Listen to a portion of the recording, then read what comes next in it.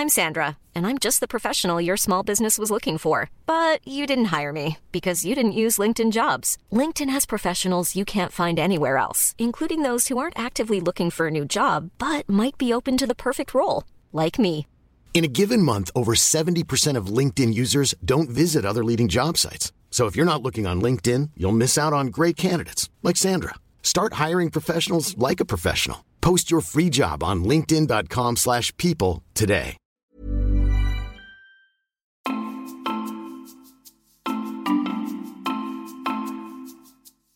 Just as there was a glimmer of hope that life might be returning to normal after a year and a half of global pain and upheaval, Britain seems to be on the brink of yet another crisis. Petrol stations closing, pumps running dry, and motorists queuing to fill up. There's no shortage of fuel, just the tanker drivers to deliver it to service stations. Panic buying is making all of this worse, and behind it all, a shortage of truck drivers and COVID-era supply chain problems there as well. The army have been called in to deliver fuel as fights have been breaking out in petrol stations.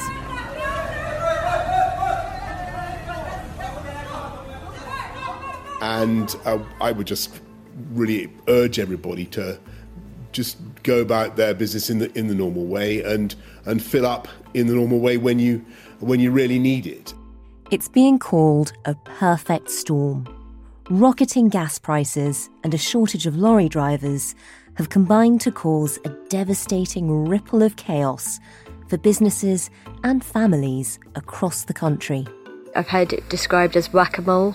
You know, once they've done one thing, then something else unexpected comes in. How much of this crisis could have been avoided? And how bad could it get? You're listening to Stories of Our Times from The Times and The Sunday Times. I'm Manveen Rana. Today, Britain's supply chain crisis. A new winter of discontent.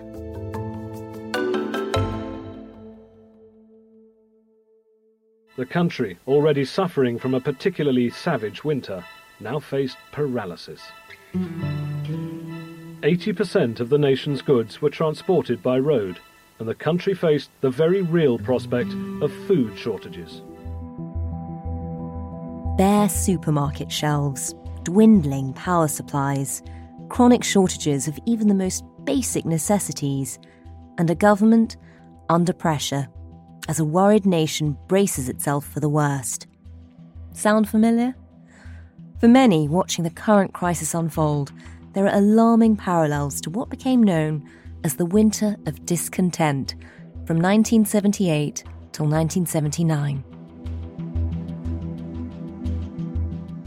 Back then, the trade unions were at war with the Labour government of Jim Callaghan, and strike action was grinding the economy to a halt. Today, the dustmen turned pickets, making sure no council lorries were used to clear the rubbish. Straight down the bottom. Take it straight down. Straight down the bottom, right? Don't stop when you're going in. Straight away down. Only members of the public were allowed across the picket line to get rid of their rubbish before the sacks outside their homes became health hazards. The strikers shut cemeteries as well. The council stopped taking bookings for burials last week as the gravediggers came out. Now undertakers are being forced to embalm or freeze corpses in local mortuaries. The NHS was hit, with operations being cancelled. A nationwide dustman strike left vast, stinking heaps of rubbish building up on the streets. Even the gravediggers walked out, leaving dead bodies unburied. We are going into winter. It feels very hard, and we've got chaos and queues. Ashley Armstrong is the Times retail editor who's been leading our coverage of the supply chain crisis. For her, the parallels with the 1970s are clear. The differences is in 1979, in that winter of discontent, well, it had been a Labour government. This marked the end of that and the start of the Thatcher era. But the main thing was the striking over pay and asking for huge pay increases at that time. That was being denied. So we had a lot of striking and a lot of public discontent and services running aground. You had food waste piling up. It got to bodies not even being buried. It was a grim time. And we're not a million miles away from it, are we? The system is falling over in various different areas, and it feels like we're patching it up kind of as we go. I think there'll be pockets of intense pain. We've had councils already not picking up rubbish.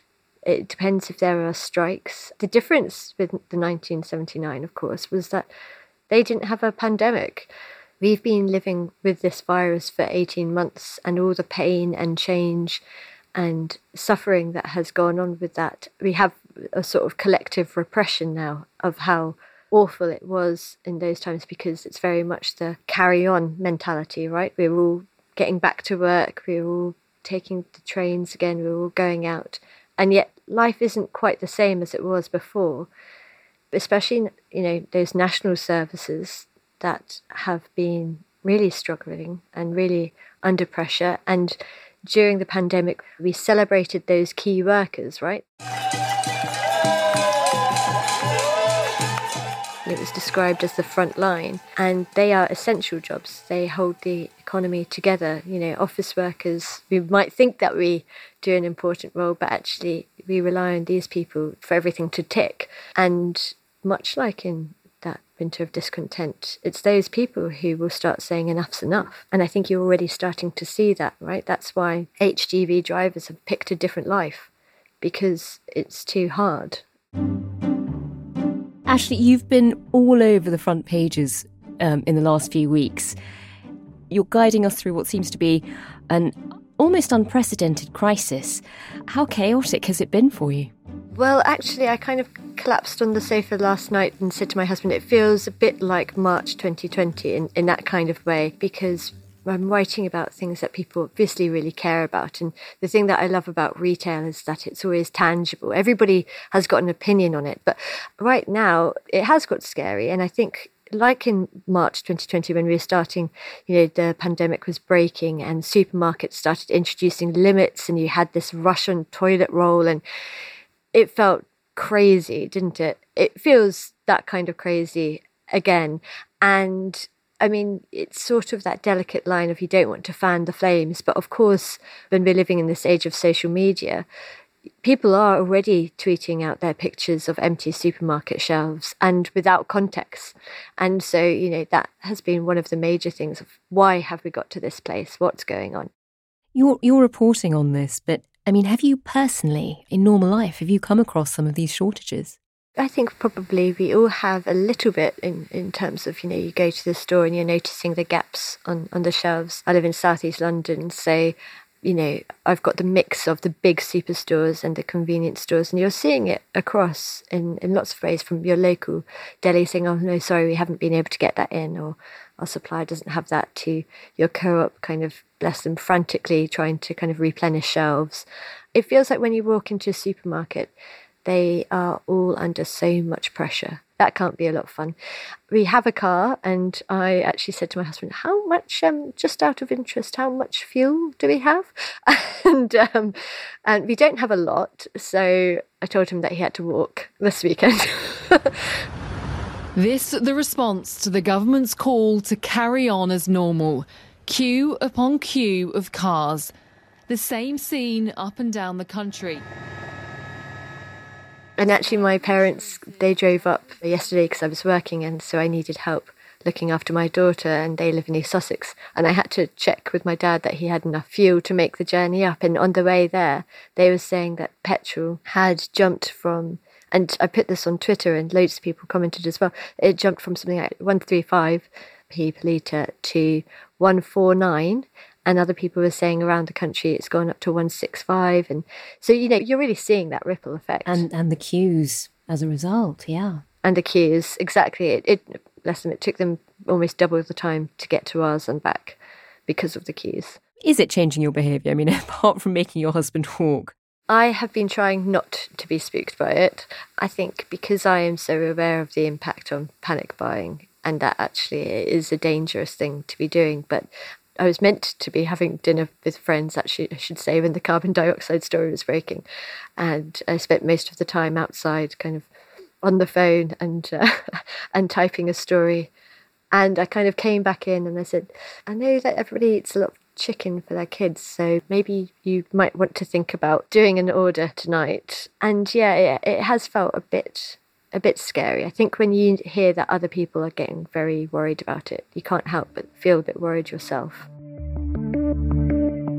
Just paint a picture of what's happening across the country. How bad have things got? I think things haven't got as bad as they might have got had the government not intervened. So if we go back a couple of weeks ago, we were hearing there was this fertiliser plant, 2 fertiliser plants shut down because of the soaring gas prices. CF Fertilisers, which is owned by this American company. Farms in the British countryside hit along with manufacturers of soft drinks and bread by the action of an American company. At CF Industries, we've always answered the call for progress, helping farmers increase the bounty of the land. Instead, in the face of rocketing gas prices, it stopped production at its UK fertiliser plants. They produce 60% of the UK's carbon dioxide requirements. And the fertiliser plant shutdown was initially reported as though it was wholly separate to anything to do with carbon dioxide and the food supply chain. And I remember on Friday morning having this call from one of my sources saying this has happened and it is mega. And at first, because I am not a fertiliser plant or gas reporter, no. And so I tell you, my science teacher would have been very proud of me for even kind of remembering what CO2 was. But it just escalated very, very quickly. And she heard of the massive impact that it had for the food supply chain in terms of the slaughter of animals. Carbon dioxide is used as the most humane way to stun pigs and chickens before their death. And it's used in food packaging to preserve ham and cheese, and it's used to make crumpets, and it's used to make beer. And so it's all these things that's completely hidden and you didn't realise. And that came at a time when the food industry had already been warning that it was creaking at the seams because of this labour shortage they're suffering from in their factory lines and production lines, and a lack of butchers, and the HGV crisis, lorry driver crisis. So it really did combine to be this perfect storm. I hadn't even realised crumpets were at risk. I mean, that really is a very English crisis. I know. It's true. It's, you just don't think about all these things that it impacts. They were saying we will run out within 2 weeks, and millions of chicken is consumed by Brits every week, every day. It's, one of the most popular bits of food that we eat. And they were warning that, that it wouldn't just be Christmas. It would be kind of a week. Most of them only had 4 days supply left. Luckily, I think because there was so much attention on it, the government did step in with this agreement to subsidise the CF fertiliser plants for 3 weeks. Tonight, the state has cut a deal. It's understood that government support will kickstart production at CF Industries immediately.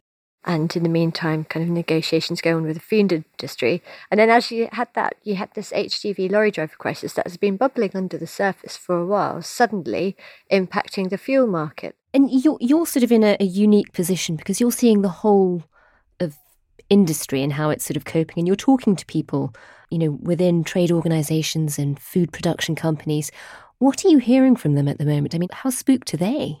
I think that the government's intervention on carbon dioxide eased the pressure, but they are so stressed. So Ranjit Boparan, who is known as the Chicken King because he is the UK's biggest manufacturer or processor of chicken and turkey, and he warned actually even before the carbon dioxide issue that we were facing the worst food shortages since the war. I've heard it described as whack-a-mole. Once they've done one thing, then something else unexpected comes in. And, one very senior source had described the carbon dioxide as a black swan event, which is something that was unforeseen, could never have been predicted, and has untold consequences, usually all negative. I've had others describe it as something like going from the dungeon of doom into the pit of spiders in terms of the kind of, constant stress of dealing with something else that has huge impact on them. I think there's that sense that government is only intervening when it feels like everything is just about to fall over. It's really hard to manage a business when you have no idea what's going on and you think, right, well, we've got potentially 2 days until the lights go out, or the government might intervene and it will be okay. But that's not something that you can necessarily control. And even with the government intervening over the CO2 crisis, with what's left at the moment, I mean, what are people saying? Are they still afraid of shortages to come? It's a bit like a sticking plaster because the government has intervened and said it will do it for 3 weeks. It's relying on the industry to swallow this 5-fold price increase for the cost of carbon dioxide, which still might not solve the problem because sources say that it needs to actually be 10 times more expensive for the fertiliser plant to make a profit. What might happen is that in 2 weeks' time, producers might still be running out. And while they've been told, yes, prioritise CF fertilisers because we need to get them loads of supply because then you get purchasing power and it's more economical for them, they're also trying to get a load of supply from Europe, and Europe has its own issues. So we're not fixed. And the government's introduction of visas for meat processing workers and the HGV drivers is being described as a drop in the ocean. The 5,000 meat processing workers was described to me as like a Christmas killing squad, which is basically because in the run-up to Christmas, you have a huge peak demand, right, for turkeys, and there's a strange dispensation in those festive times when you can kill animals on farm. Normally you have to send them to the slaughterhouses. But basically these extra workers are just going to be turkey killers. That doesn't fix the structural issues of the huge amounts of vacancies that the meat processing industry has on butchers, on production lines. These are trained, skilled people, and they're not there and they're not coming back. The shortage of trained people is really starting to hit industry, not least when it comes to the shortage of lorry drivers. How much of this crisis could have been avoided? And what impact is Brexit having? We'll have more in just a moment, but first... Hi, my name is Larissa Brown and I am the Defence Editor at The Times. I often tell people this is the best job in the world because you get to see people doing the most extraordinary things on behalf of our nation. We can only do this thanks to the subscribers at The Times and Sunday Times. Subscribe today by visiting thetimes.co.uk/stories of our times. In 2004, Andrew Malkinson went to jail for life after a mother of 2 was raped by a motorway in Greater Manchester. But was it a miscarriage of justice? I couldn't find a way to demonstrate I was telling the truth, and it just got worse and worse. 17 years, the Andrew Malkinson story. A new series on the Stories of Our Times podcast with me, Emily Dugan, a reporter at the Sunday Times. Listen on Acast or wherever you get your podcasts.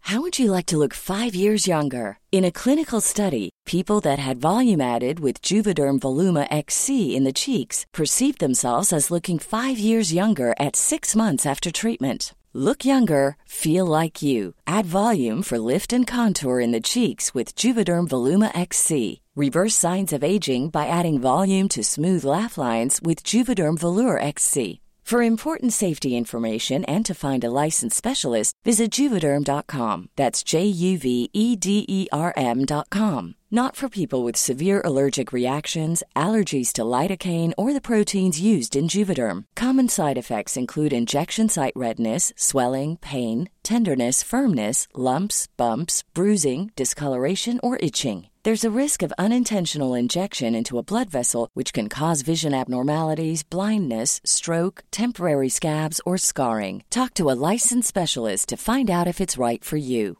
Hi, I'm Daniel, founder of Pretty Litter. Did you know cats tend to hide symptoms of sickness and pain? I learned this the hard way after losing my cat, Gingy. So I created Pretty Litter, a health monitoring litter that helps detect early signs of illness by changing colors, saving you money and potentially your cat's life. Pretty Litter is veterinarian developed, and it's the easiest way to keep tabs on your fur baby's health right at home. Go to prettylitter.com and use code ACAST for 20% off your first order and a free cat toy. Terms and conditions apply. See site for details. I'm Sandra, and I'm just the professional your small business was looking for. But you didn't hire me because you didn't use LinkedIn Jobs. LinkedIn has professionals you can't find anywhere else, including those who aren't actively looking for a new job, but might be open to the perfect role. like me.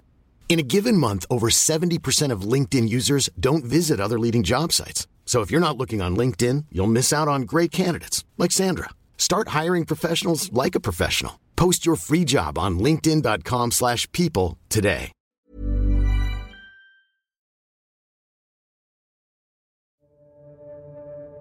One of the main sort of issues that has led to this crisis does seem to be the shortage in HGV drivers.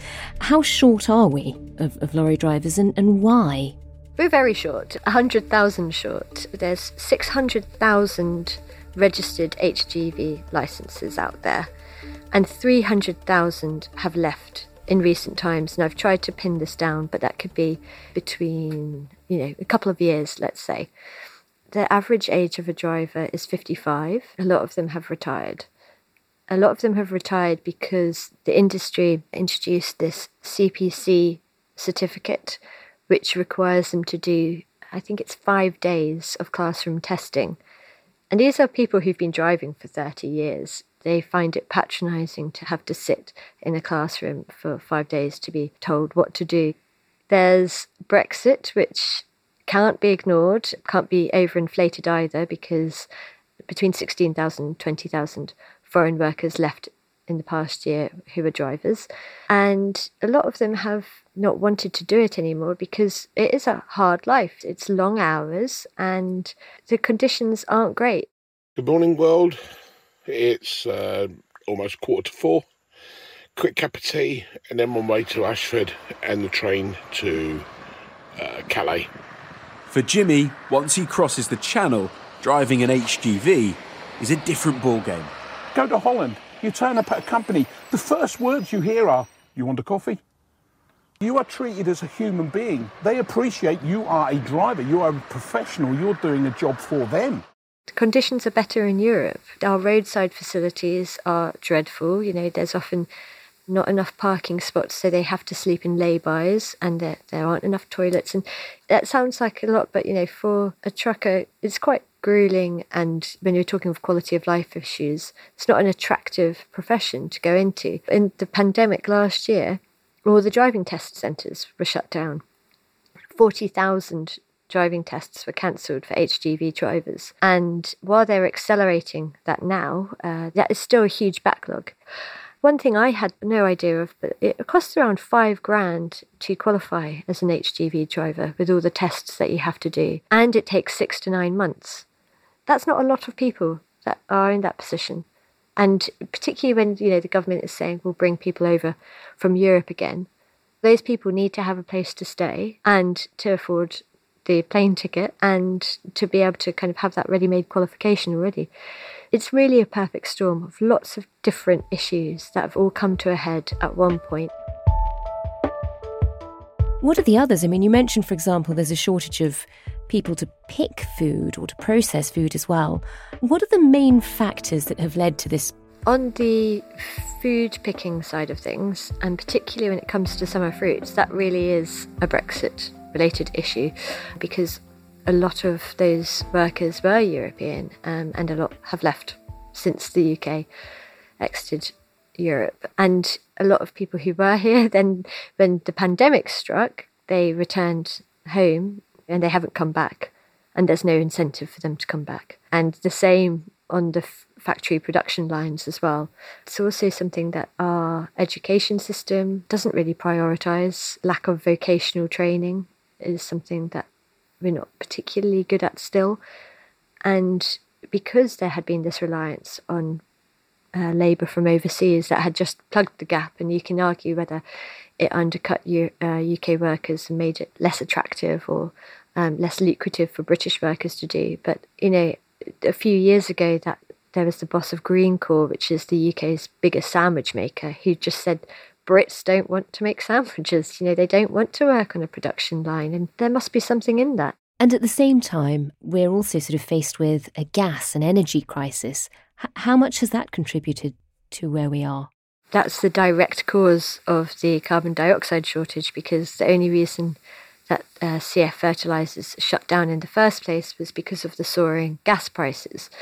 It made it uneconomical to run. You never want to shut down, but you will if you're not going to make any money. We're seeing inflation on absolutely everything. And the boss of Unilever had described it recently as saying, normally you get inflation on a couple of things, right? You might get currency inflation from foreign exchange, or you might see it in timber. Instead, because the global pandemic and the shipping containers got stuck at the ports in Asia, the whole supply chain is in a mess. And so you have the shipping containers that are stranded just at sea because they can't get into the ports because they're still clogged up, and the ports have shut down, and they're still shutting down in China and Vietnam because of local coronavirus outbreaks.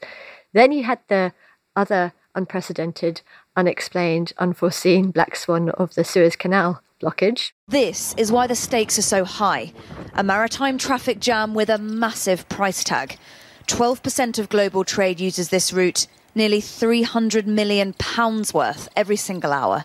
And as a result, the cost that it takes to ship a container from China to the UK has gone up 12-fold. So it used to be something like $2,000 and now it's $20,000. And a lot of things get shipped, everything from microchips to toys to clothes, packaging, everything, because it was the most economical way to do it. And so that's filtering into things like timber, to packaging, and then you're seeing it also on the raw materials of palm oil, and you're seeing it on sugar, on dairy. These are all ingredients that are used in everything. Did this come out of nowhere? Did it sneak up on us? Or were there warning signs? Should we have known it was coming? The carbon dioxide absolutely snuck up on us. But the shortages of labour, the die was cast sort of when the UK voted for Brexit. There was always going to be that problem. And you had that being dismissed as Project Fear. I think a lot of time was wasted dismissing that as scare tactics when actually, of course, a lot of it is bearing out. And it's not a question of whether we should have remained or left, We're in the situation that we're in. But nothing was done to fix it because those 3 years could have been used as training, kind of identifying in schools and things like that. Well, maybe we should put more people into this. Maybe we should be prioritising drivers and spotting those labour shortfalls. It's always very easy to say this with hindsight, isn't it, of course? But the pandemic, some very, very clever people have said that we were due one, and that was the biggest risk to the world economy, but I don't think anybody really expected one to happen. And of course, none of us expected it to go on for quite so long either. It would be funny if it wasn't so scary. So many things piled on at once. So Brexit, COVID, global pandemic that shut everything down. Has part of the problem been it's almost become political to talk about the effect Brexit might have had? So even now, a lot of politicians are busy denying it, that we're not having a serious conversation about what to do about the shortages. And we've sort of got these sticking plaster answers of allowing visas for a certain number of people for a certain number of months. Has that contributed? Yeah, I think so. And it's a really sort of sensitive one. And even, on basically every article that I've written about shortages, there's like a war going on in the comments of people saying it's Brexit or saying it's not Brexit. I really do think Conservatives should take some responsibility because it is entirely inflicted by their obsession with Brexit. To say that this is just an issue of Brexit, it's completely untrue.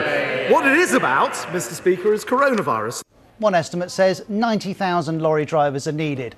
The UK's Road Haulage Association asked its members why. 58% said Brexit. And, sometimes it is a bit of Brexit, it's just a bit nuanced. But people are so inflamed because it was a very emotional moment for the country. Just take the HGV driver concessions that have been made on allowing drivers to come in from Europe. Well, right up until kind of the afternoon before that was sort of announced, it was still unclear about whether that was really going to happen and whether Priti Patel would allow that to happen because it was so kind of a concession on immigration, wasn't it? And they had to make this concession. And I mean, it's been a very small concession as well, hasn't it? 5,000. You need a minimum 15,000 probably to solve this. It's a bit like tossing crumbs out. I mean, how bad are things looking now? Are we facing the worst shortages since the war, as one of your sources said? I mean, is Christmas cancelled? As a journalist, when somebody says Christmas is cancelled, you think, great, that's the story. But people will still celebrate Christmas, let's face it. People might just not have the toys that they wanted to get for their darlings. They might have to buy it a bit earlier. They might not be able to get the turkeys that they want. They might have to have a crown or a frozen bird instead. Or, shock horror, a different meat entirely. I think that, and this is possibly too optimistic, but I think particularly given last year, Christmas was cancelled, and it was cancelled very short term, and we all had the idea of that was going to be a huge reunion with friends and family who we hadn't seen for a long time. We've got the trauma of that. I think so long as we can see people, I think that we'll all be okay. And I think that actually, as grave as it is with the supply chains, there will still be food on the shelves in some form. We've heard about sort of a few very short-term answers. We know the government is propping up the CO2, for example, for 3 weeks. We're not sure what happens after that. We know they're issuing visas to 5,000 drivers. We're not sure if that's enough or if that'll solve the problem, but hopefully it'll help. In the meantime, there's also talk of calling in the army. Tell us about that. Yeah, it never fills you with confidence, does it, really? At the moment, what is being discussed is either that they come in to drive HGV tankers, particularly of fuel, and that's what they're on standby for. I still am not entirely sure how many trained army drivers there are for HGV lorries. I don't believe that there's 10,000. What we'll probably see is them prioritising the must-haves, so the things to keep our country going, like fuel and food. And toys might have to just have a bit of a backseat. What are the longer-term changes that need to take place? I mean, clearly something in the system is broken. There are structural problems. In order to make sure we're not in the same position next year, what does the government really need to do now?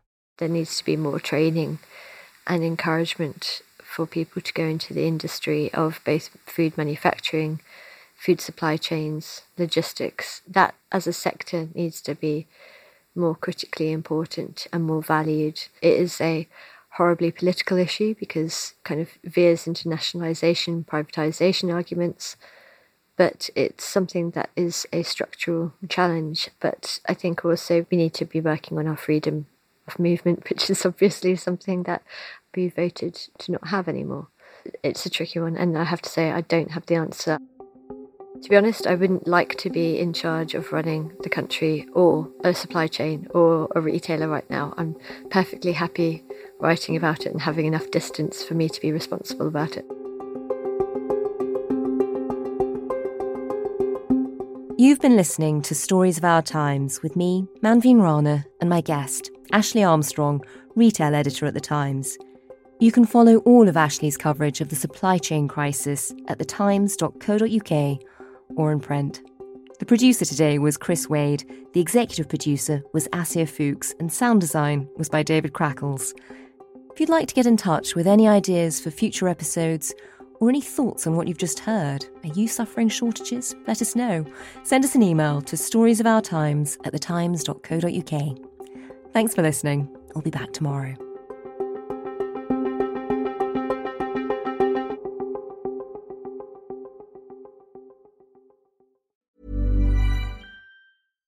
Hi, I'm Daniel, founder of Pretty Litter. Cats and cat owners deserve better than any old-fashioned litter. That's why I teamed up with scientists and veterinarians to create Pretty Litter. Its innovative crystal formula has superior odor control and weighs up to 80% less than clay litter. Pretty Litter even monitors health by changing colors to help detect early signs of potential illness. It's the world's smartest kitty litter. Go to prettylitter.com and use code ACAST for 20% off your first order and a free cat toy. Terms and conditions apply. See site for details.